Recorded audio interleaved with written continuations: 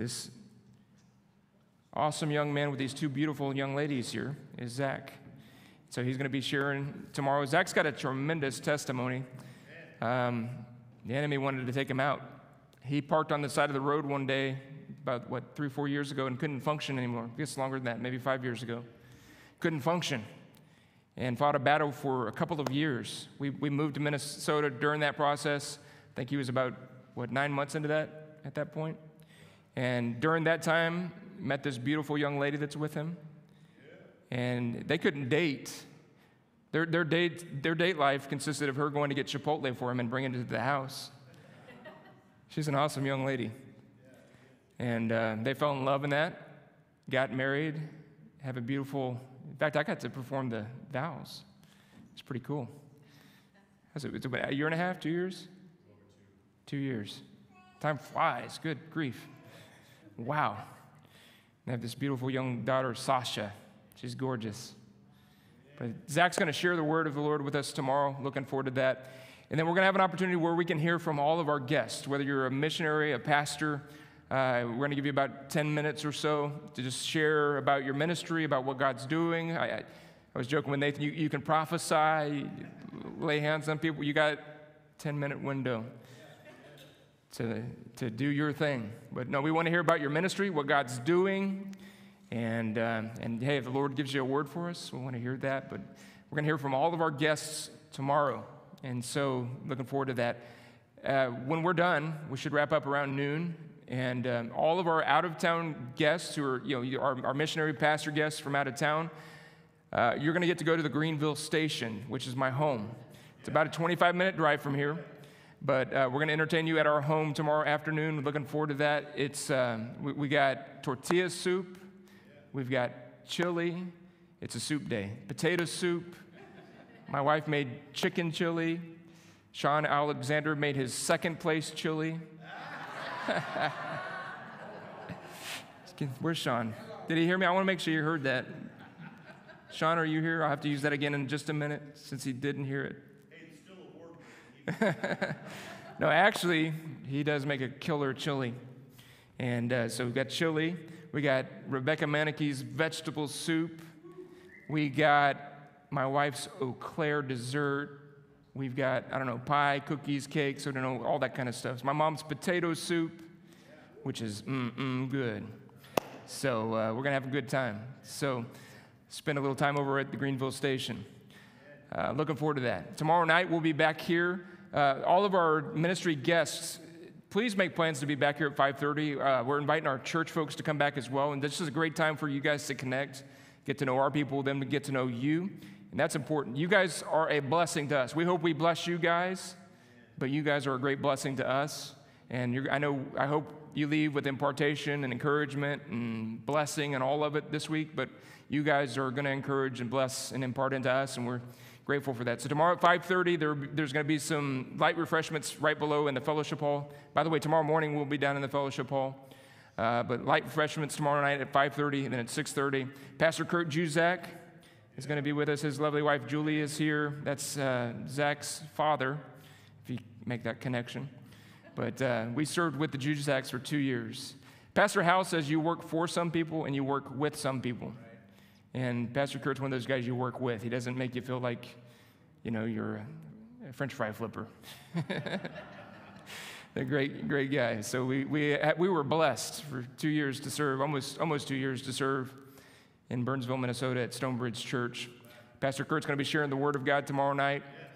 Looking forward to that. We'll be back Thursday night. Won't get too much into what's going to happen Friday night. We'll be back. Won't get too much into Friday night, but I do want to tell you that Friday evening, Pastor Nathan Thompson is going to be with us sharing the Word of the Lord, and I'm looking forward to that. It's going to be great. Be here as much as you can, and do me a favor. Pray tonight and ask the Lord to show you somebody who needs to be here, and invite him to come. Invite him to come. Amen. We're going to have a fall festival Saturday at 5 o'clock. Looking forward to that. Great outreach to this community. We've been spending a couple weekends out canvassing the neighborhoods and looking forward to the harvest. And then also Sunday evening, I want to let you know that Nathan Thompson is going to be speaking again. So Friday night, he's going to speak in English, and we're going to have in-service Spanish interpretation on Friday night. So he's going to preach in English, and we're going to have an interpreter preaching in Spanish. So Philip's going to preach his message, and my interpreter is going to preach the message I told him to preach. Just kidding. Just kidding. Just kidding. No, so he's going to preach on Friday night in English, and then on Sunday night, he's going to speak to us in Spanish. So we're looking forward to that. Our first ever, as far as I know anyway, Spanish service at Return Church. Amen. We got a great group building. We have in-ear, every Sunday morning, in-ear Spanish interpretation because we do have a good gathering of Hispanic folks here. There is a great community right down Eastern Boulevard, and we're going to do everything we can to reach them and get a Spanish service going in 2023. So we're kind of seeding that and casting vision for that. So awesome. All right, so that's what's going on. One thing I want to let you know, I want to have our ushers come. We've got pledge forms. So we're going to raise some money this week. We're going to do that for missions. We're going to do that for our Spanish ministry here at Return Church, and we're going to do that for our kids ministry. Those are the three things this week we're raising money for. Go ahead and pass them out. Give everybody one. And don't get offended. If you don't want to use it, you don't have to, but get one and pray about it. So we're raising money this week. You can give directly. We're going to have an offering here in just a minute. They'll give you an opportunity to give. Last year, we raised about $25,000 during this conference. It was awesome. And so we're going to raise some money this week. And if you can't give it all right now, you can pledge. So you can do a one-time pledge or you can do a monthly pledge. Return Church, let me encourage you guys to pray about pledging a monthly pledge. When I said just a second ago, we're going to raise, part of what we're raising this week is for missions. We haven't, I shouldn't say we haven't. We aren't currently supporting missionaries on an ongoing basis. And what we as a church want to begin to do is to do that. We want to support missionaries on a monthly basis. And so if you would make a pledge, you could give $5, $20, $100, whatever the Lord puts on your heart. But if you'd make that commitment to do that on a monthly basis, that'll help us to be able to faithfully support these missionaries, okay? I want to introduce these guys to you. So I want all of our, let's do all of our missionaries on the right, my right, and all the pastors on the left. So if you're a domestic American pastor, come to my left, and all of our missionaries to the right. So sheep on the right, goats on the left. So from your perspective, though, it's flip-flopped. Praise God. My lovely wife, Rachel, is going to help. We're going to go through here. These are some of the finest human beings on the planet. Wow. The Witt family. That's half of the missionary group. All right. Awesome. Let's give these guys an awesome round of applause. Amen. We're glad you guys are here. These are some incredible human beings. Amen. We love you. We honor you. You guys are really, truly heroes. LeBron James is not a hero. There's no athlete or movie stars that's worthy of that. These guys are incredible.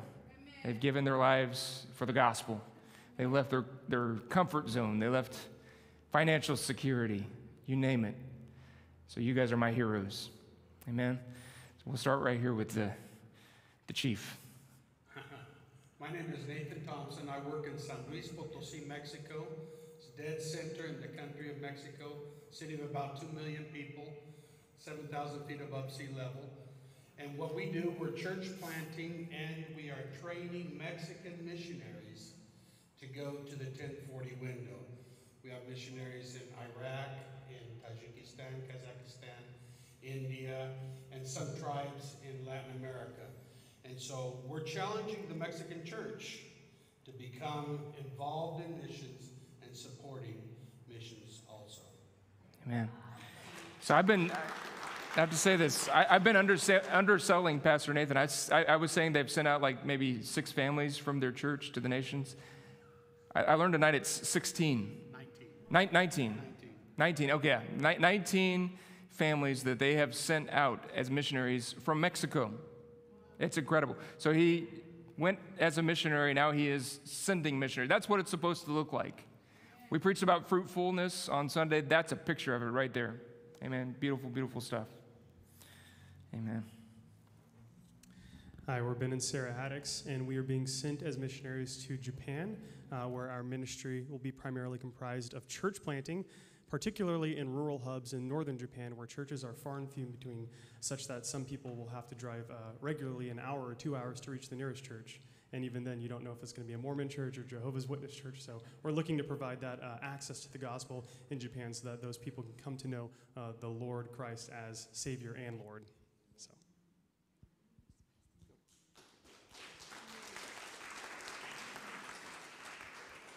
We are Don and Amy Crabtree, living and working on the border of Piedras Negras in Mexico and Eagle Pass, Texas.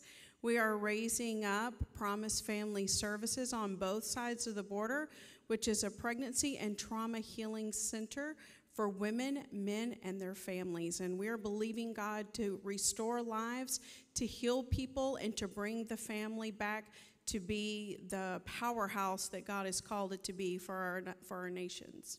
Amen. And big shout out to Pastor Chad and the crew that came down to work and help. Things are coming along good. Keep us in your prayers. Hello, we are Frank and Christy Sayre. This is our beautiful children. His name is Noah Sayre, and her name is Esther Sayre. And we're serving in China and Taiwan. We do church planting, church overseers, missions training. And we train the unbelievers and teach them about the Bible and equip them and send them out to do the missions work. So during the persecution time and COVID, the 2 years, we planted two more house churches, underground churches. Everything going very strong in China. Even persecution is going on. So we are back to the book of Acts. And praise God for that. So please pray for us. Thank you.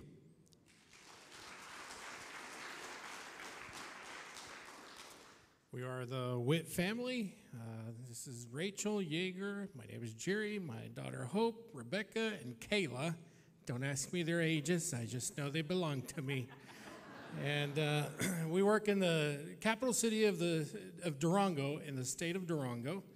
In the state of Durango, Mexico, yes. In one of the 10 most dangerous areas of Mexico with that highest rates in drugs and theft and that kind of thing. And we started a church there about 9 years ago. And we also work in the mountains in Mexico with the indigenous tribes, taking the gospel to them and preparing them and equipping them so they can go out and fulfill their calling in the body of Christ. I'll just say real quick, so both Jerry and Rachel, their grandparents taught me in Bible college. So Rachel's grandfather, Delmer Hyman, is he still working in the men's ministry there? So they have it's like a thrift store. They help to rehabilitate guys, give them work. And her grandfather is working with those guys every single day, does devotionals with those guys, mentors those men. Beautiful, beautiful. He was just an amazing pastor, Delmer Hyman. He couldn't say it anyway. One of the best, one of the finest. He's a great man. That's why I'm such a good pastor, I say, because he taught my pastoral ministry class. And then Jerry's grandmother, Nola Warren, taught my missions class at International Bible College. So just incredible heritage that they have, and they're doing incredible work. So. God bless you. My name is Sergio, my wife Claudia. And for many years, we have worked in Mexico evangelizing and just in the area of Torreon also. We just connect with pastors, and we do open air meetings. Sometimes we'll go to a basketball court and just set up a sound and start preaching the gospel, as well as doing it in the outside of a house. We'll set up a small sound system, and just preach. And I'm just excited to be here. God bless you guys.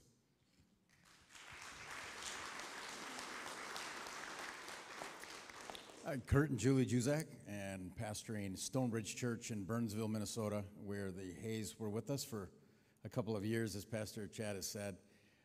Long-standing history in our church of supporting foreign missions. We currently intentionally pray and give financial support to 14 foreign missionaries, and we're just honored to carry on that heritage and have a part in the Great Commission and bringing the gospel to the uttermost parts of the world.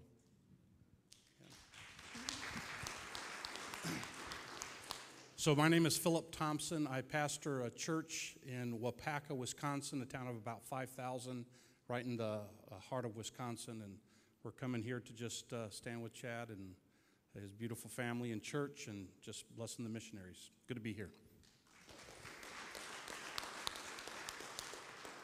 I'm Zach Juzak. I pastor at Stonebridge Church alongside my dad.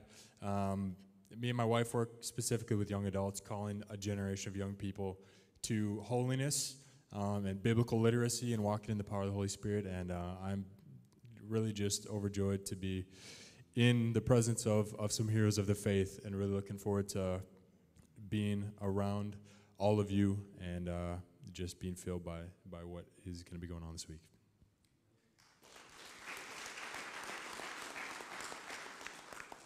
My name is Stephen Bell. I pastor a church about an hour north of here in Greensburg, small country church. But Kenny had mentioned the conference to me and invited me down. I'm down here to refresh and glean and grow, and I'm glad to be here. Pastor Steve Pretty. I pastor in Louisville, Kentucky, and I am just very appreciative and thankful to be here tonight and to hear what God is doing and to be a part of this last day move of God. Amen.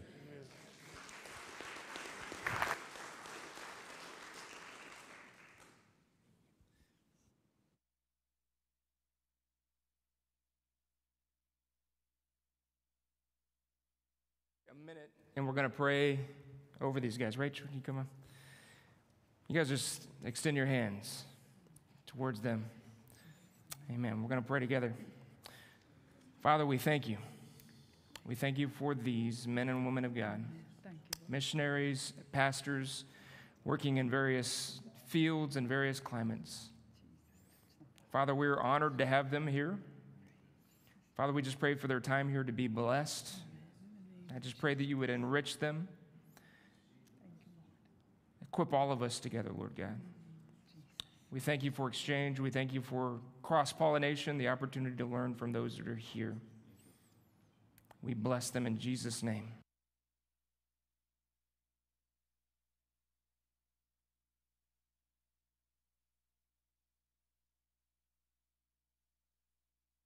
Honor you, and we thank you for your faithfulness to them. And I ask, oh God, by your Spirit, that you would increase their territory. I pray, Father, that you would prepare ways where there has been the inability to go into certain areas, where they've been hindered. I ask by your Spirit that you would bring the breakthrough, like you did it for David. When David was in the cave and he cried out to you and you gave him strategy against the enemy. And you told David to go by the mulberry bush. And when the mulberry bush moved, the commander-in-chief joined their fight. And breakthrough came. And I ask God for the breakthrough that they need in the name of Jesus. In the name of Jesus. And we declare that the strategy of the enemy is brought to nothing because Jesus Christ is Lord and ruler over all things. Father, I pray that their faith would stand strong, that the prophetic would rise out of their mouth, that they would speak those things as though they were.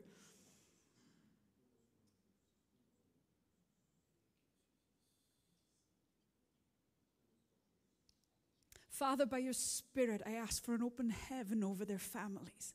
I pray for their health, Father. I even pray for their teeth, God, that you'd strengthen them. Every facet of their being would be blessed. In the name of Jesus, Father, we honor you and we thank you, Lord. Every need is met, that they lack not one good thing, because we know who we call upon. Amen. And we praise you in Jesus' name. Amen and amen. Amen. Praise God. You guys are- Listen. Hey, Claudia. Bless you. Amen. Amen. Glad to have all of our out-of-town guests, especially our South Louisville. Pastor Steve, thank you. Man, it's good. Isn't it good when local pastors support each other? He's a great guy. Appreciate you guys. Appreciate everybody who's with us. Amen. So we're going to take our offering now. If our ushers would come, we're going to raise some money. You can fill out, in fact, Steve, will you mind bringing me my missions jar? So we do missions jars here at Return Church. We have folks, where's Eric? Eric Bartley. Look at this young man. He spent the whole day shaking his parents down, scratching the couch cushions. And then when it was all said and done, he went, I know this may be top secret information I'm divulging here, but he told me he put 38 of his own dollars in there. Cash money. Amen? I appreciate that. That's awesome, man. Good for you. Isn't that awesome? That's the kind of heart we want to cultivate in our young people, isn't it? Thank you, buddy. Praise God. So if you brought your missions jars, you can bring those. And I tell you what, why don't we just bring the plates? We'll put them all here, the missions jars, because we got a lot of collecting to do. So if you brought it, let's pray. Father, we thank you for those that are going to sow tonight. Father, we pray that you increase in every way our ability to give, our ability as a church to sow, whether it be into missions, whether it be into local outreaches, whatever it is, Lord God. Expand the vision of Return Church. Expand our capacity in every way. Make us fruitful in every way, Lord God. Let us be a church that can touch Jerusalem, Judea, and Samaria, and the uttermost parts of the earth. Father, I believe that's your will and that's your plan for your church. Help us to fulfill it. In Jesus' name, amen. Amen. Return Church, let's give. Go ahead and bring your offerings. If you got a pledge card, you can fill that out. Please drop, the white copy in the plates and keep the yellow copy. Stick that somewhere where you'll see it often just to remind you to fulfill that pledge. Thank you all for giving.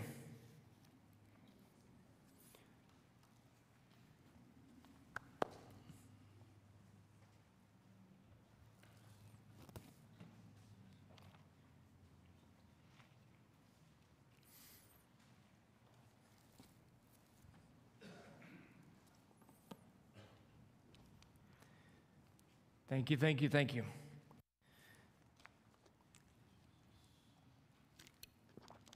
So, normally with something like this, we got all kinds of preachers in the house tonight.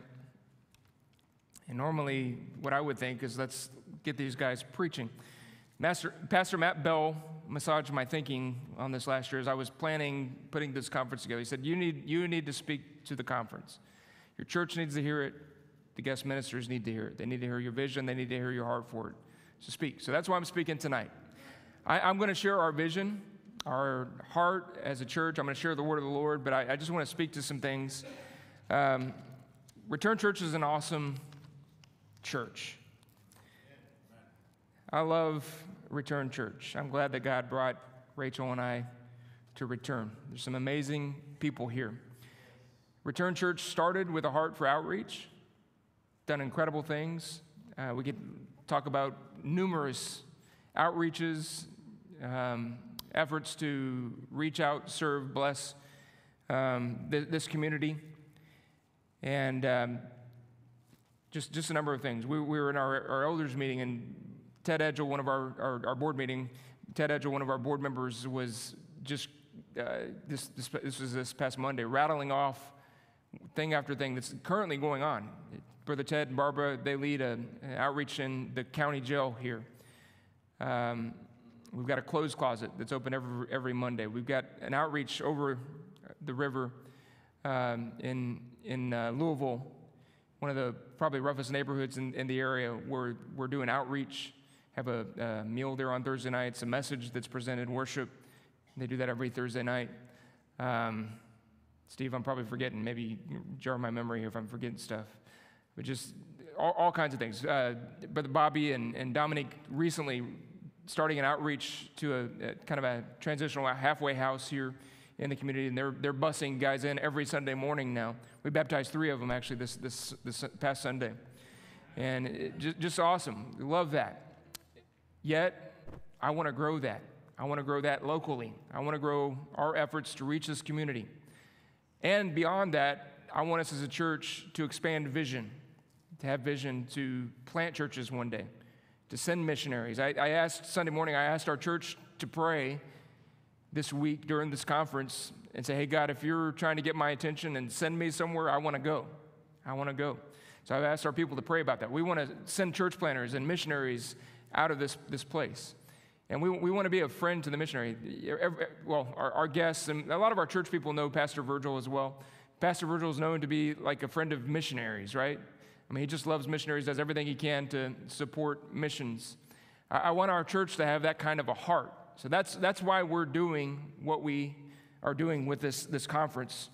This is something that we hope to do every single year because we want to expand vision. We want to expand our hearts. We want to expand our understanding, our capacity, and our capability of doing ministry.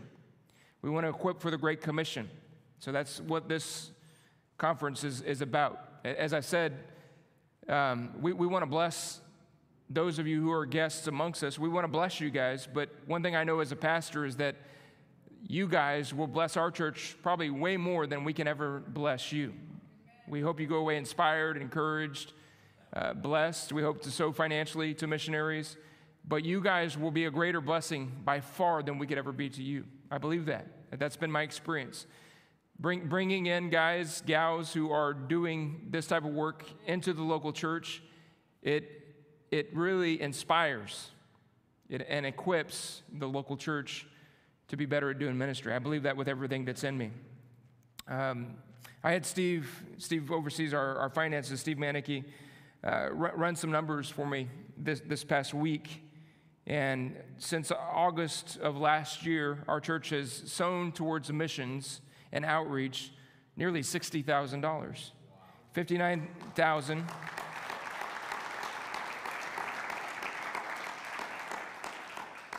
$59,230.85 since August, but basically a little more than a year.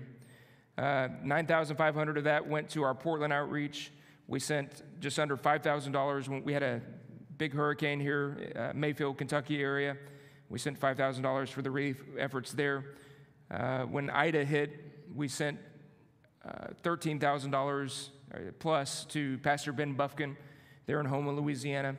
$18,697 towards efforts with Eagle Pass, Pastor Don and Amy Crabtree, and the Promise, was it Promise Family Services, is that correct? Promise Family Services, their efforts to get that clinic up and going. Just under $400 to our clothes closet, and about $11,000 to our general mission fund. And that's pretty incredible. That really is incredible. And I've spoken to our church about this recently. We talked about the generosity of the Philippian church. I just wrapped up nearly 30 messages. I think it's 27 or 28 messages that I preached out of Philippians this year. And I told our church they're starting to look like Filipinos. Philippians. But I just wrapped the last message of that series a few weeks back, and it was about the generosity of the Philippian church. Paul talks about that in 2 Corinthians chapter 8, verse 1. He says, I want you to take notice of the generosity of the Philippians, of the Macedonian churches, which Philippi was one of those churches. How that in great trial and deep poverty, their joy abounded to the riches of generosity. Now, think about that. Poverty and trials, yet their joy abounded to generosity. And I want to say to Return Church, that's been our church over the last year. We've been through some trials. We've been through some situations and circumstances that have been very, very difficult. This has been, by far, this year has been the most difficult of my 25 years in ministry.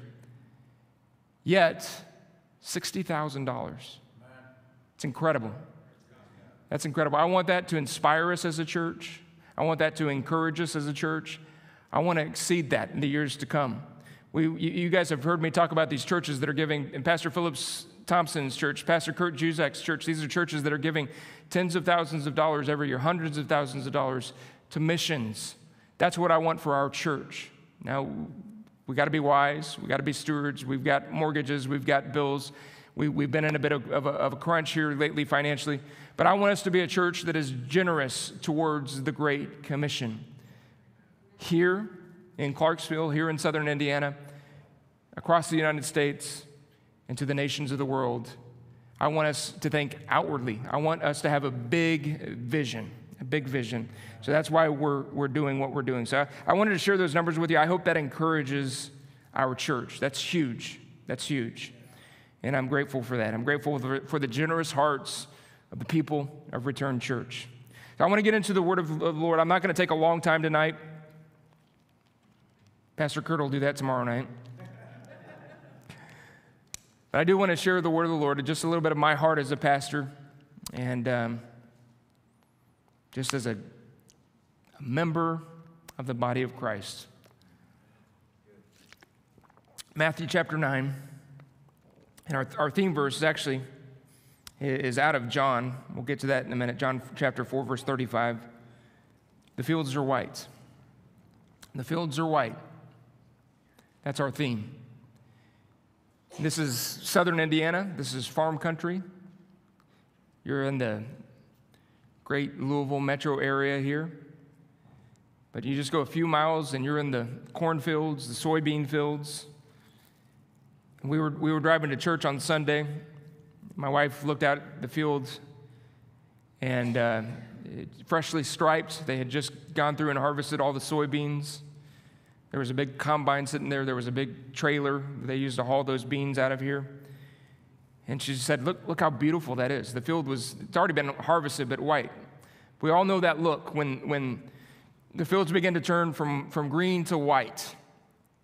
And it's harvest time. Jesus made the declaration and proclamation, the fields are white. They're still white. The harvest is ready. That was his proclamation. That's what the church age has been. It's been a season of harvest, right? The fields are white. And I want to talk to you tonight about harvesters for this great harvest. Title tonight's Harvesters Are Wanted. Harvesters are wanted. Matthew chapter 9, verse 35. Jesus went about all the cities and villages, teaching in their synagogues, preaching the gospel of the kingdom, and healing every sickness and every disease among the people. But when he saw the multitudes, that word just stands out to me, the multitudes, the harvest is white. The multitudes are out there. He was moved with compassion for them because they were weary and scattered like sheep having no shepherd. And he said to his disciples, the harvest truly is plentiful, but the laborers are few. Therefore, pray the Lord of the harvest to send out laborers into his harvest. And we love to read that and pray for the laborers. We love to read that and pray for the harvesters. But I want to say this, that we're some of those harvesters that Jesus is here encouraging these disciples to pray for. Pray that the Lord will send laborers, harvesters out into the field. That's us. Right? And we should pray that God will continue to raise up laborers, but we have to realize we are those harvesters. That's us. That's us.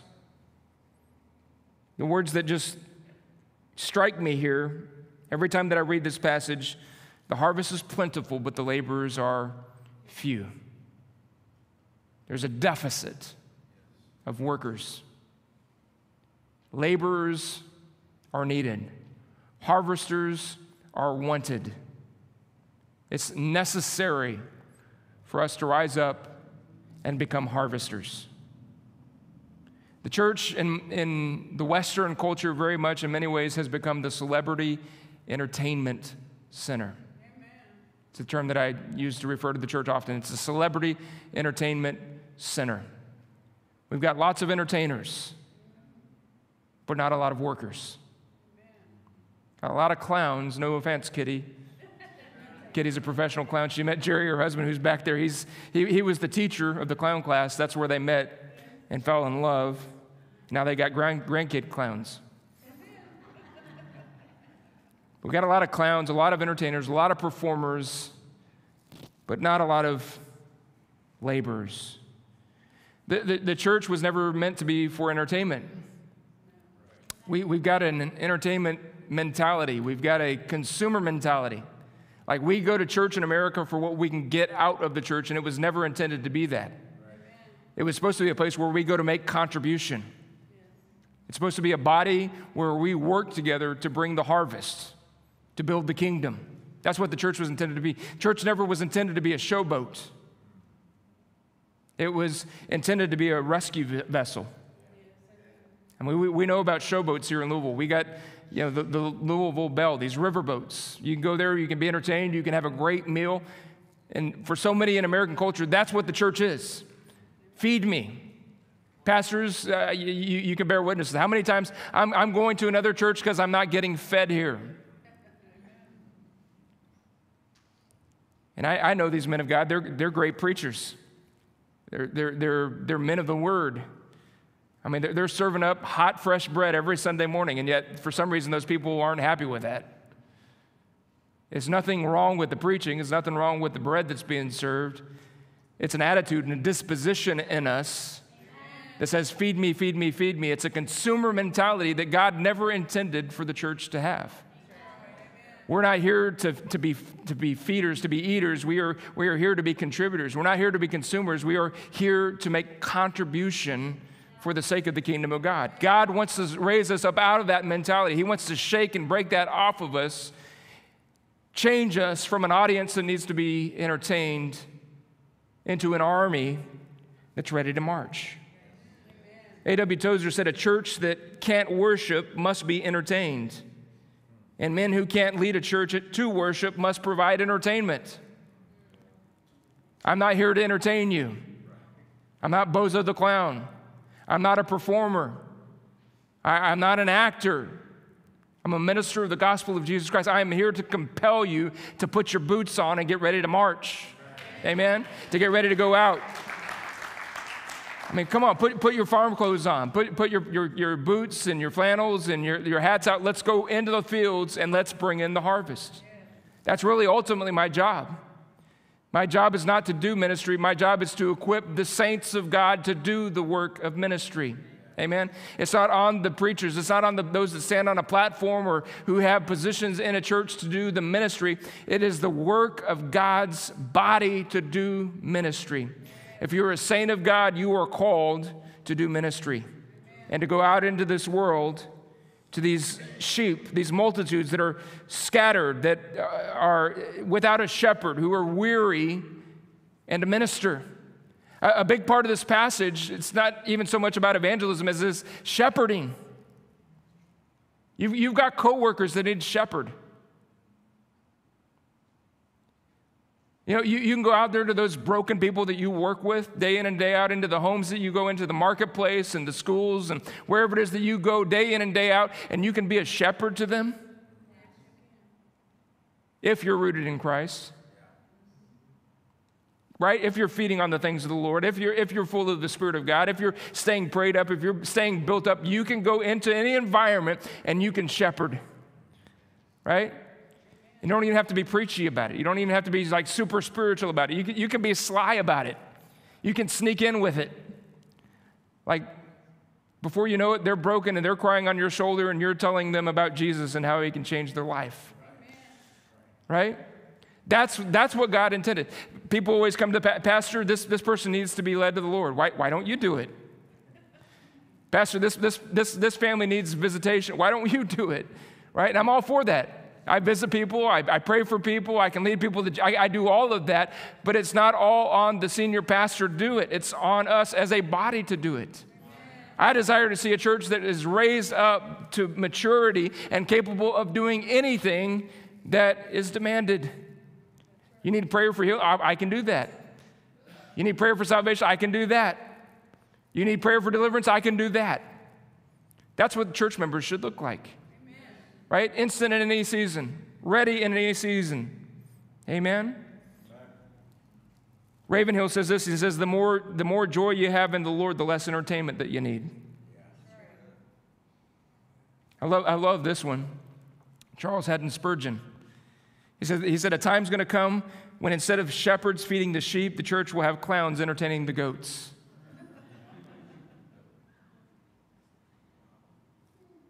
That day has arrived.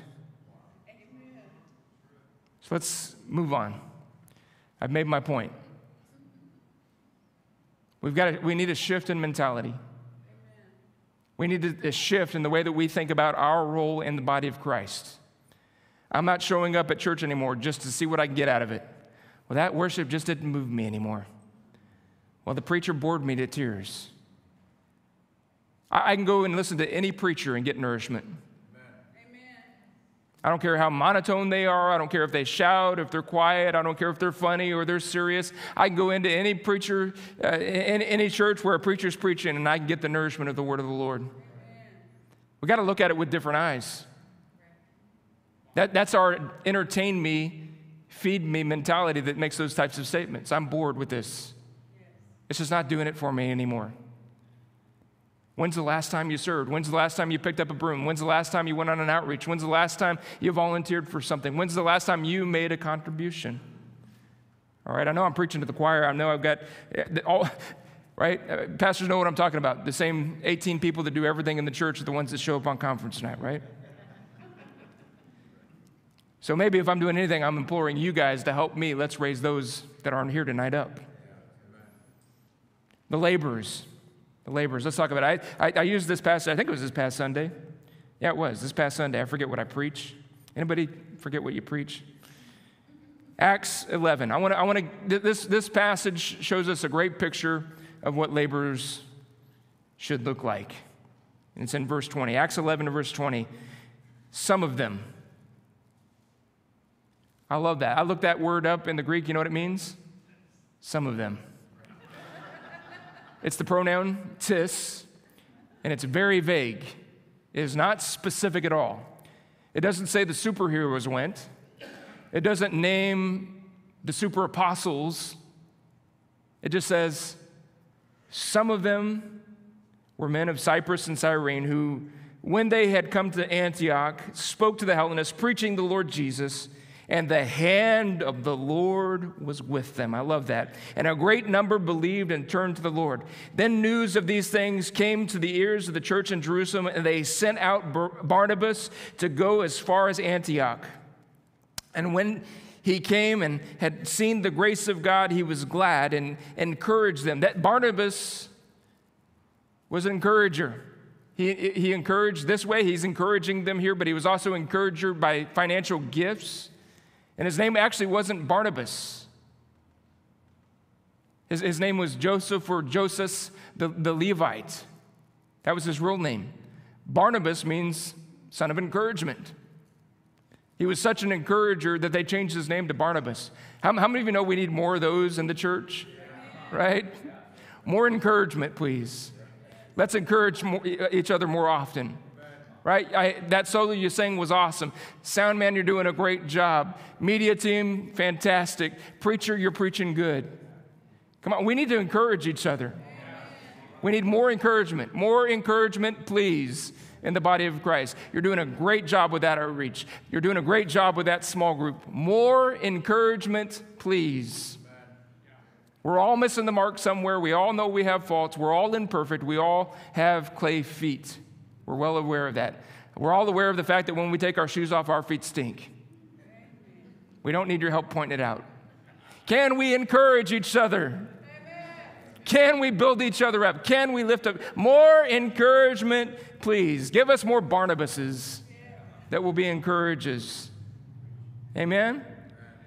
And when he came, verse 23 says, and had seen the grace of God, he was glad and encouraged them, all with the purpose of heart that they should continue with the Lord. For he was a good man, full of the Holy Spirit and of faith. Listen, if you're full of the Holy Spirit and of faith, you're going to be an encourager. And a great many people were added to the Lord. A great many people were added to the Lord. A bunch of folks. This all started with some folks, and it ends up with a bunch of folks. Some nondescript group, and it ends up with a bunch of people. I want to paint before, and this isn't really in my notes, but I want to paint this. I talked about this on Sunday morning. It's just too good not to talk about it. This is Acts chapter 11. It's the founding of the church at Antioch. Acts chapter 11 doesn't happen without Acts chapter 8. Acts chapter 8 is the persecution of the church at Jerusalem. Saul standing by, persecuting the saints of Jesus in Jerusalem. Acts 11 is the product of that. They're being scattered. The Jerusalem church is being scattered to the nations. Persecution does the work of God, right? The kingdom of God is advanced by persecution. I talked to my church about how when you stamp on the fire to put it out, it actually does the opposite of what you want. It creates when you do that motion, it creates a backdraft that actually fuels the fire. And when Satan tries to persecute the church and stomp the church out, the fire spreads. And that's what happens here. The church is scattered from Jerusalem to different places, and some of them land in Antioch, and Barnabas stops there, and there's this founding of this church, and this church met in a cave. Did you know that? This church met in a cave in an acropolis, in a graveyard city. That's where the church met. They met in the worst places, under the worst conditions, and they became a sending church. Acts 8 scatters these people to Acts 11, landing at Antioch, and that church, Antioch, in Acts 13 becomes a sending church. They would send Barnabas, and they would send Saul.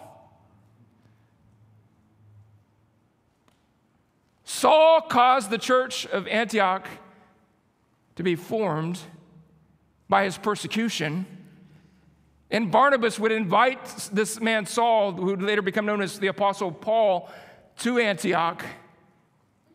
And the church at Antioch would lay their hands, pray, and the Holy Spirit would direct them to lay their hands on Paul and Barnabas and send them to the nations. Saul, through persecution, started the church that would send him as a missionary. Think about that. What a beautiful picture of how God works. How many of you know that God's ways are beyond us? Amen? And God will pick up ordinary people and do extraordinary things. Some of them, some nondescript people started the church at Antioch, which would become one of the great sending, I think a model for any local church. The church of Antioch is a beautiful picture of what the church should be, a sending power. Not a seating power, but a sending power. Amen? They sent Paul and Barnabas to the nations. And it started with ordinary people. Here's what I've come to understand about the ways of God. He uses ordinary people to do extraordinary things. You are not special. Don't want to offend you, but you're not. I'm not special. I'm extraordinarily ordinary. And yet God chooses to use us. Those who fulfill the call of God are not caught up in the trap of doing significant things. I've come to understand this. They're simply busy doing the seemingly insignificant things on a daily basis. They're ordinary people doing ordinary things over and over and over again because God has called them to do ordinary things over and over and over again. It's called faithfulness. And through that process, they end up doing great things. David Wilkerson said, when God calls you to do something, He's not calling you to succeed. He's calling you to obey. The success of the calling is up to Him. The obedience is up to you. That's a reality. Reflects to me the words of Jesus. Well done, good and faithful servant. You have been faithful over a few things. I will make you a ruler over many things. Enter into the joy of the Lord. Just do simple things. Every single one of us can make a difference in this world. Every single one of us can see the purposes of God fulfilled, be a contributor to seeing the purposes of God fulfilled on planet Earth if we will just simply do the little things that God's asking us to do. A young man putting his $38 into a mason jar, is simple, but when you think about it, it's extraordinary. Every little penny in these jars, every cent, every dollar bill, every check, all of it matters. And if we will just faithfully do that, if 20 of us would faithfully give $5 a month, we could send $100 to a missionary every month. That's how this thing works. These men and women that are here, they see it week in and week out. That's why they're here. They will share these testimonies of God's provision, God's faithfulness, and of just simply being faithful to do what God calls and what comes out of that. They've seen that. That's why we have brought them here, because I want them to impart those things into this church so that we can begin to grow, not into striving to be something extraordinary, but just to be ordinary and obedient in doing what God has called us as a church to do. Famous guy named Sean Alexander. He drives an awesome Charger.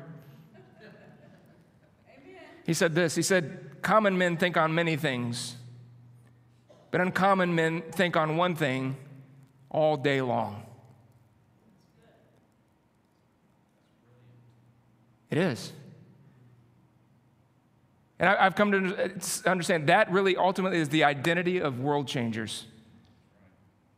Men who get in and really, men and women who really get in, dig in, and make a great difference in this earth for the sake of the kingdom are just people who think about Jesus, think about his kingdom, seek first the kingdom of God day after day, and they just do the ordinary, simple, little, mundane, routine things, getting down in the prayer room on their knees and praying, reading their word, going to visit the sick and the needy, going and ministering to someone here, going over to Portland on Thursday night, going to the closed closet on Monday, just the simple little ordinary, mundane things. And out of that, the extraordinary kingdom of God comes forward.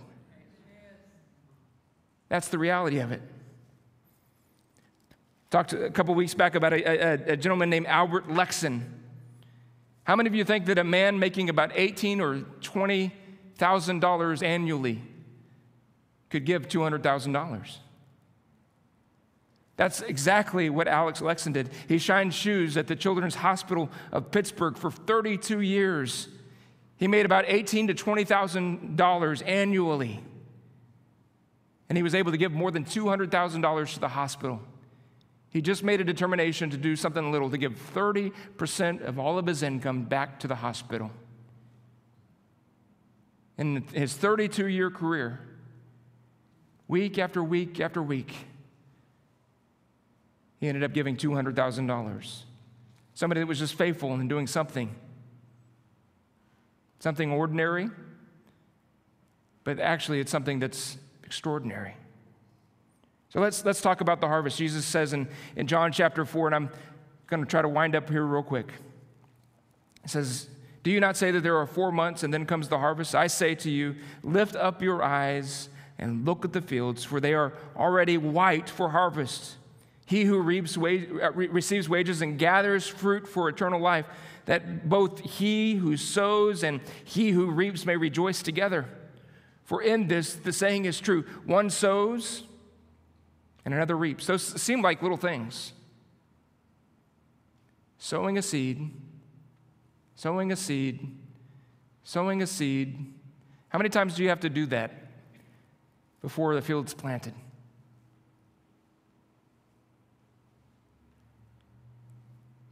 And then going out and reaping.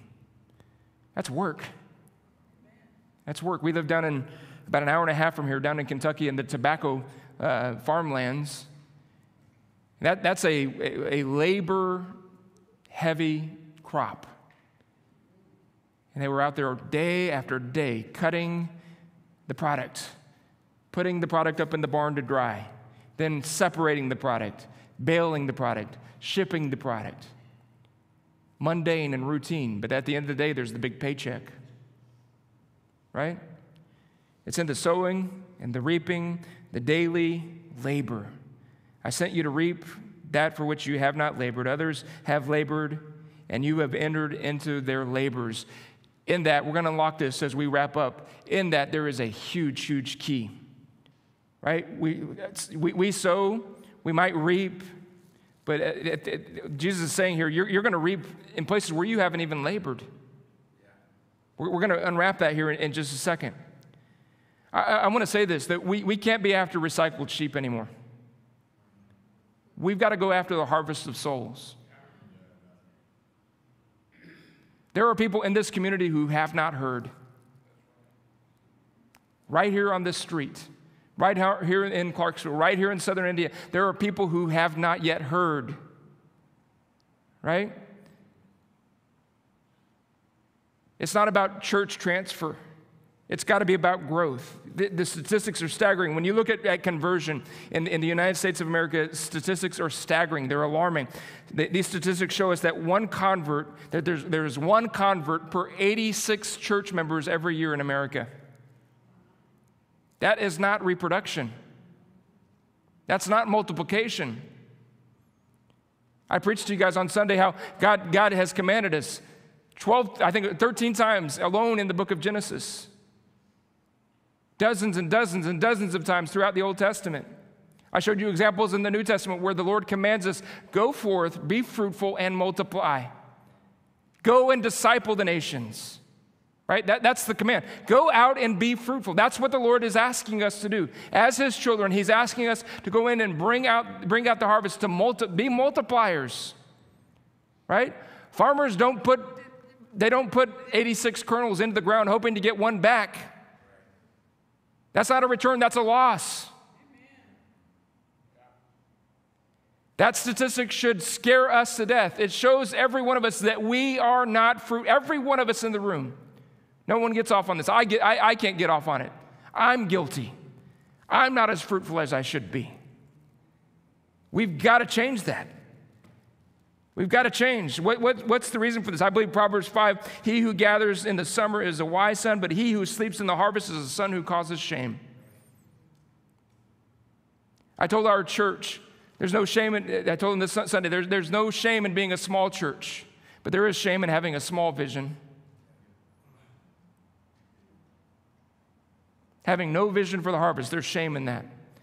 We want our church to grow, not for the sake of numbers, for the sake of the kingdom, for the sake of the call of God, for the sake of Jesus. We want the church to grow. We want to be fruitful because the Lord wants us to be fruitful. I gave out this, I forgot who had said it, but it's Curry R. Blake who said it. He says, if your gospel isn't touching others, then it hasn't touched you. I agree with that. If we're not soul winners, how much has the gospel really changed us? If we're not fruitful, how much of an effect has this thing really had on us? Because we see all throughout Scripture, I think of the woman at the well. The woman at the well, her life was transformed by an encounter with Jesus. And she went and told her whole village. Her whole village came to know Jesus. Right? She went preaching to her village, Jesus, proclaiming, look, this man's the prophet. Why? Because her life had been transformed. God wants us to engage in the harvest. And this is my last thought, and I'm done. Closing number 1.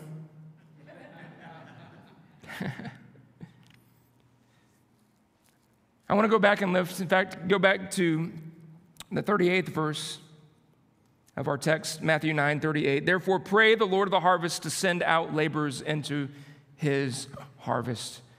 The last thought I want to wrap up with this is this. He is the Lord of the harvest. He's the Lord of the harvest. He's the Lord of the harvest. You can't save anybody, I can't save anybody. You can't multiply, I can't multiply. Our responsibility is to sow and to bring in the harvest, to sow and to reap, sow and to reap, sow and to reap. But ultimately, He controls the harvest. He's the one who controls the harvest. 1 Corinthians chapter 3, verse 5, it says, who then is Paul? Who is Apollos? But ministers through whom you have believed. As the Lord gave to each one I have planted, Apollos watered, but God gives the increase. So then neither he who plants is anything, nor the one who waters, but God who gives the increase. Now he who plants, he who waters are one, and each one will receive his own reward according to his own labor. For we are God's fellow workers. You are God's field, and you are God's building. He's the Lord of the harvest. At the end of the day, this is not about you or me. You are not all that in a bag of potato chips. I am not all that in a bag of potato chips. I'm a laborer. We ministers need to begin to think about ourselves like the Apostle Paul. During worship, this verse came to me. We need to think of ourselves like the Apostle Paul. This is the way the Apostle Paul describes his great apostleship. He says, I thank God that he has displayed us, the apostles, last, as men condemned to death. For we have been a spectacle to the world, both to angels and to men. We are fools for Christ's sake. But you are wise in Christ. We are weak, but you are strong. You are distinguished, but we are dishonored. To the present hour, we both hunger and thirst, and we are poorly clothed and beaten and homeless. We labor working with our hands, being reviled, we bless, being persecuted, we endure, being defamed, we entreat. We have been made as the filth of the world, the offscouring of all things until now. Offscouring, that is like the terminology for what you scrub off the toilet. That's the word. I'm not trying to be vile or disgust. That's the word. What you scrape off your toilets. Paul says, I'm nothing. We apostles are nothing but the offscouring. I don't write these things to shame you, but to my beloved children, I warn you, though you might have 10,000 instructors in Christ, yet you do not have many fathers. For in Christ Jesus I have begotten you through the gospel. Therefore I urge you, imitate me. Stop pretending you're fancy. Stop pretending you're something. It doesn't matter what your card says next to your name. It doesn't matter what title you have. You're just somebody. I love this passage in the Message in Romans. It's chapter 9, verse, I think it's 25 and 6, if I'm not mistaken. But he says, I'll call nobodies, make them somebodies. I'll call the unloved and make them beloved. I'm not trying to put us down or make us to feel like we're worthless or anything like that. I'm saying we need to back up. Who are we? Where do we get off thinking we're something?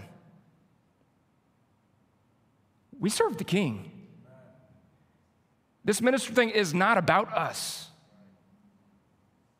We're not here to preach ourselves, how awesome we are, how amazing, what wonderful Christians we are. We are here to preach Jesus. Without that, there's no hope for anybody. If we're preaching ourselves, we leave people without any hope. I can't save anybody. I can't heal anybody. I can't deliver anybody. I can't pay anybody's bills, probably at this point in my life. Who in the world am I? I'm a nobody that God has called. I thank God that I have been called into this ministry, that I've been counted worthy, that somehow God, by His grace, has included me. It's mind-blowing that God, the Lord of the harvest, has allowed me, like Isaiah, some man who is undone and unclean. I was a drunk. I was a bump on a bar stool, and God called me and saved me out of that filthy vial and put me into His ministry. I am nothing. Not unto us. Not unto us be the glory, but unto your name be the glory, Lord Jesus. He is the Lord of the harvest. And I want to leave you with this encouragement. God is working. God is working. God is moving. I don't care how gloomy it looks on your social media feed. I don't care how negative the reports on your radio station are. I don't care what you're hearing about what's coming out of public schools and all the doom and gloom of politics and economics and all the negative things and all the negative reports. God is moving. His kingdom is advancing. The increase of His government. There shall be no end. He is bringing in a harvest. Statistic, if you do the research, the last 100 years over planet Earth have been the most fruitful years in human history. The statistics bear that out. The kingdom of God is advancing. Amen? I believe what Paul says, and this is 2 Corinthians 9:10, he who supplies seed to the sower and bread for food shall supply and multiply the seed you have sown and increase the fruits of your righteousness. I believe that. That's the promise from the Lord of the harvest. That's the great promise. Amen. He's working, he's moving, he's supplying. He's with us. Amen. That's the great promise. Lo, I am with you even to the end of the age. He sent us out, but he's with us. I've talked to multiple people here in our church that just this week, they said, Pastor, I don't feel capable of doing what God's called me to do. I can't lead this group. I can't lead this ministry. They're telling me this. And I said, welcome to my world. That's the way I feel every day. Drama in kids ministry, drama on worship team, drama in this department, this person. That, it's like, what's that, whack-a-mole? And I am insufficient. I cannot meet the needs of this church. That's the truth. I'm not smart enough, talented enough, good enough, anything enough. I am absolutely and utterly incomplete and insufficient for this task that God has called me to do. But he's with me. I want to quit more than you can even imagine, more often than you can ever imagine. But his grace is sufficient. Buck up, Billy Bob. You got it. You can lead that group. You can lead that team. You can lead that ministry. I can lead this church. Not in myself, but through the Christ that's in me, the empowerment of the Holy Spirit, the God who is the Lord of the harvest. This thing is not too big for any of us. That mission that God's called you to go on, that church that God's called you to lead, that ministry that God is calling you to take, you, by God's grace, can do what God has called you to do. Amen? He's the Lord of the harvest. 2 verses, and I'm done. I'm landing the airplane. Just a reminder, God is working. Philippians 2:13 is God who works in you, both to will and to do of his good pleasure. Romans 8:28, we know that all things work together for good to those who love God, to those who are called according to his purposes. He's working it out. The church may feel like it's falling apart. It's working together. I don't remember who said it, but it said this verse doesn't say everything is good. Everything works together for the good. When that thing fell apart, it's somehow working together for the good. When that thing didn't go the way you thought it was going to go, it's somehow working together. When that one quit, somehow when you came up short, somehow it's working together for the good. I don't think those Christians that were leaving Jerusalem in Acts chapter 8 thought this was working out for their good. Paul killing your fellow church member is not good.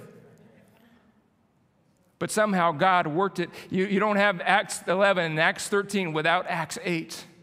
Somehow God is working this thing out for good. So let's just get involved. And here's what I want to beg us to do. Let's figure out what God is doing and get involved in it. Let's get rid of all of the human-initiated efforts. All of our strategies, all of our designs, all of our ideas. Listen, systems will not save your church. Budgets will not save your missions program.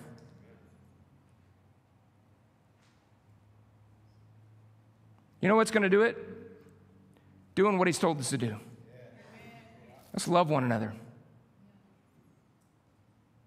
Let's have deep relationship together. Let's have fellowship, right? Isn't that what we're designed to do in the church? We're designed for fellowship. Let's do some evangelism. Let's do some discipleship. Let's have a prayer meeting, right? We had a budget meeting Monday. We really solved nothing. The end of all of Steve did a great job. Presentation, paperwork, profit and loss, monthly reports, beautiful work, right? At the end of the day, we said, we can't do this, only God can. Let's pray. Amen. Let's pray. Your budgets aren't going to do it. Your systems aren't going to do it. Your computers aren't going to do it. The PowerPoint projector's not going to do it. Your sound system's not going to do it. Your building's not going to do it. You know what's going to do it? A vessel submitted to the hand of God. Human beings that are saying, I'm working with the Lord of the harvest, and I'm going to be faithful in this field. God put me in this little bean patch, and I'm going to be faithful to this little bean patch. I'm going to do what God's called me. I want to quit this church. I want to quit this mission saying this thing is hard. This thing cost my family. This thing's ruined my bank account. This thing's that and the other, all the struggles. This is hard. People are, we have people that defecate on our porch on a weekly basis. I hate it. You know what I'm going to do? Keep loving and keep building. I mean, who wants to come to church where they on the porch? I mean, who wants that stuff? Who wants to deal with that stuff in life? Right? But God's called us to it. I'm going to stay here and be faithful to do what God has called me to do. And if we'll all do that, we'll see a harvest. I've started to tell and prepare our team. We are cutting back on our ministries January through March next year. We're pulling in our men's ministry, women's, every ministry we can pull in, we're pulling it in. And we're going to get together, we're going to build relationship, we're going to pray, and we're going to get ready for the harvest. That's what we're going to do.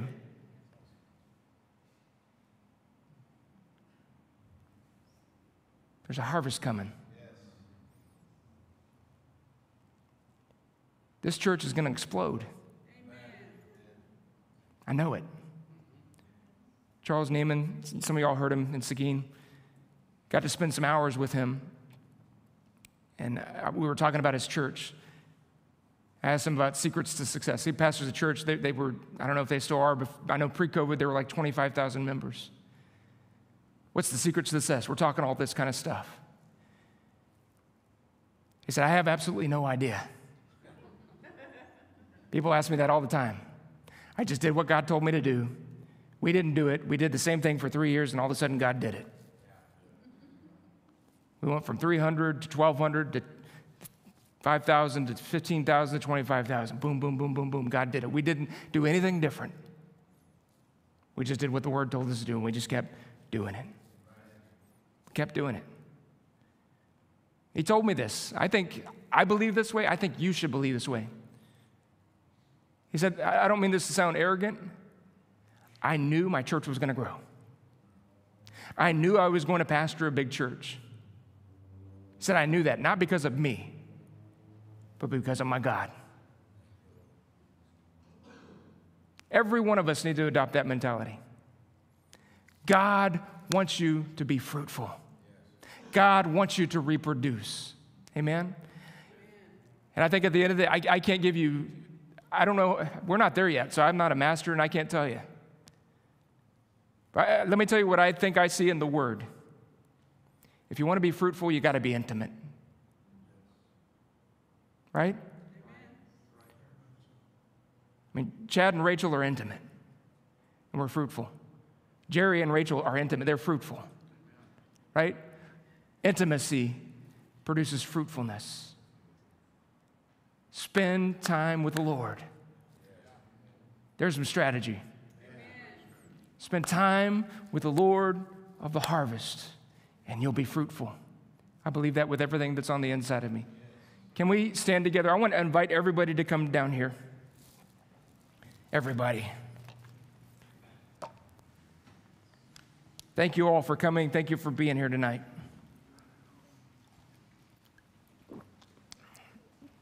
We're a bunch of nobodies, and God's called us to be somebodies. And we're going to do some extraordinary things for Jesus. I don't care if you're a missionary, a pastor, a first-time visitor. When we were at youth camp, they used to tell us, God's going to call somebody here tonight. Some of y'all, they'd say it this way, some of y'all have a calling on your life. I'm going to be in Wapaka this summer, and I'm going to get to speak to all those young people. And I'm going to tell you one thing I'm not going to tell them, that some of you have a call on your life. You know what I'm going to tell them? Every single one of you have a call on your life, and God has ordained things for you to do in His kingdom. A bunch of ordinary folks gathered in the altar tonight listening to an ordinary old guy, and we're going to do some extraordinary things for the kingdom of God. Amen? Let's pray. Father, in the name of Jesus, I thank you for every one of my brothers and sisters.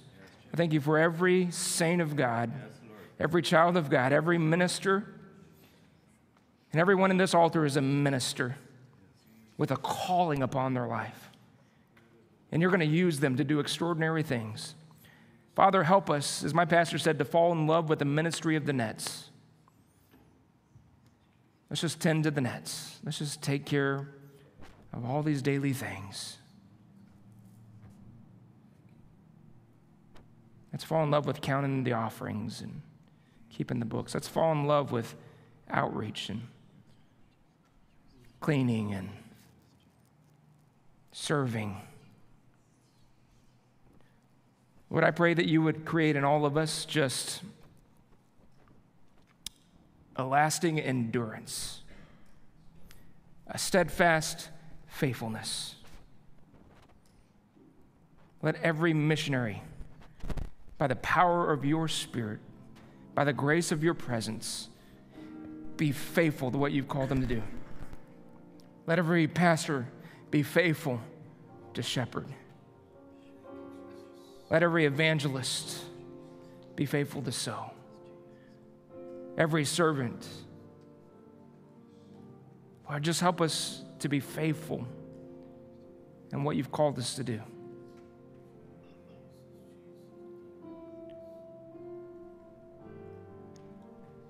Father, I thank you. I know that this gospel works because we're standing here today.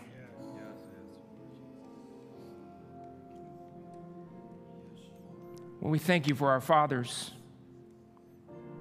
our grandparents, our pastors, the little church lady that was faithful to give, for our faithful little Sunday school teacher, our faithful youth pastor, that person that walked in and shared the gospel with us. Lord, we thank you for faithful men and women of God.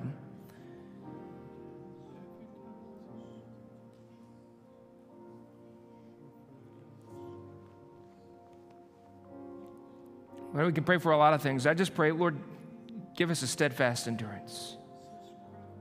Give us a love for the ordinary things. Father, empower us by your grace and by your Spirit.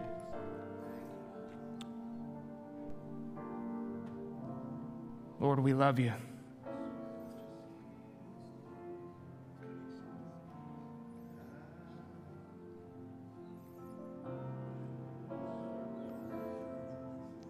Hallelujah.